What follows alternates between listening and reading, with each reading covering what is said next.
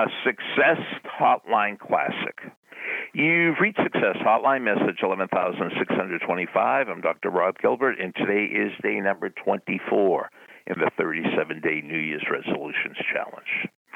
The following story was requested by a Tommy McDonald in Norman, Oklahoma. I wonder, is it the Tommy McDonald from the University of Oklahoma? One of the greatest college football players ever. It was the 1968 Olympics in Mexico City. The last event before the closing ceremonies is the men's marathon. And the men's marathon had been over for over an hour. The newspaper writers were finishing up their stories. The video people were breaking down their equipment. And all of a sudden, somebody yelled out, "Look, look, look!" And into the Olympic Stadium, painfully hobbled one last runner. He went around the oval, he crossed the finish line, and got down on his hands and knees and kissed the ground. And the newspaper writers and the video people were all over him. They knew that this was a story, and it was. Who are you? My name is John Stephen Aquari. Where are you from? I'm from the country of Tanzania. The race has been over for over an hour. Why are you still running? My country sent me 5,000 miles to run in the Olympic marathon. They didn't send me 5,000 miles to start the race.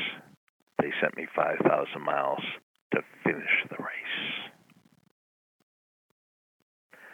They didn't send me 5,000 miles just to start the race. They sent me 5,000 miles to finish the race. This is especially for my students in Montclair State. Wednesday is the last day of classes. Are you going to finish strong? Because a lot of people are depending on you. Oh, your parents and your relatives and your friends, they were all excited when you started college. But they'll only be satisfied and fulfilled when you finish. I know it's the start that stops most people. But it doesn't really matter if you started, if you never, ever finished.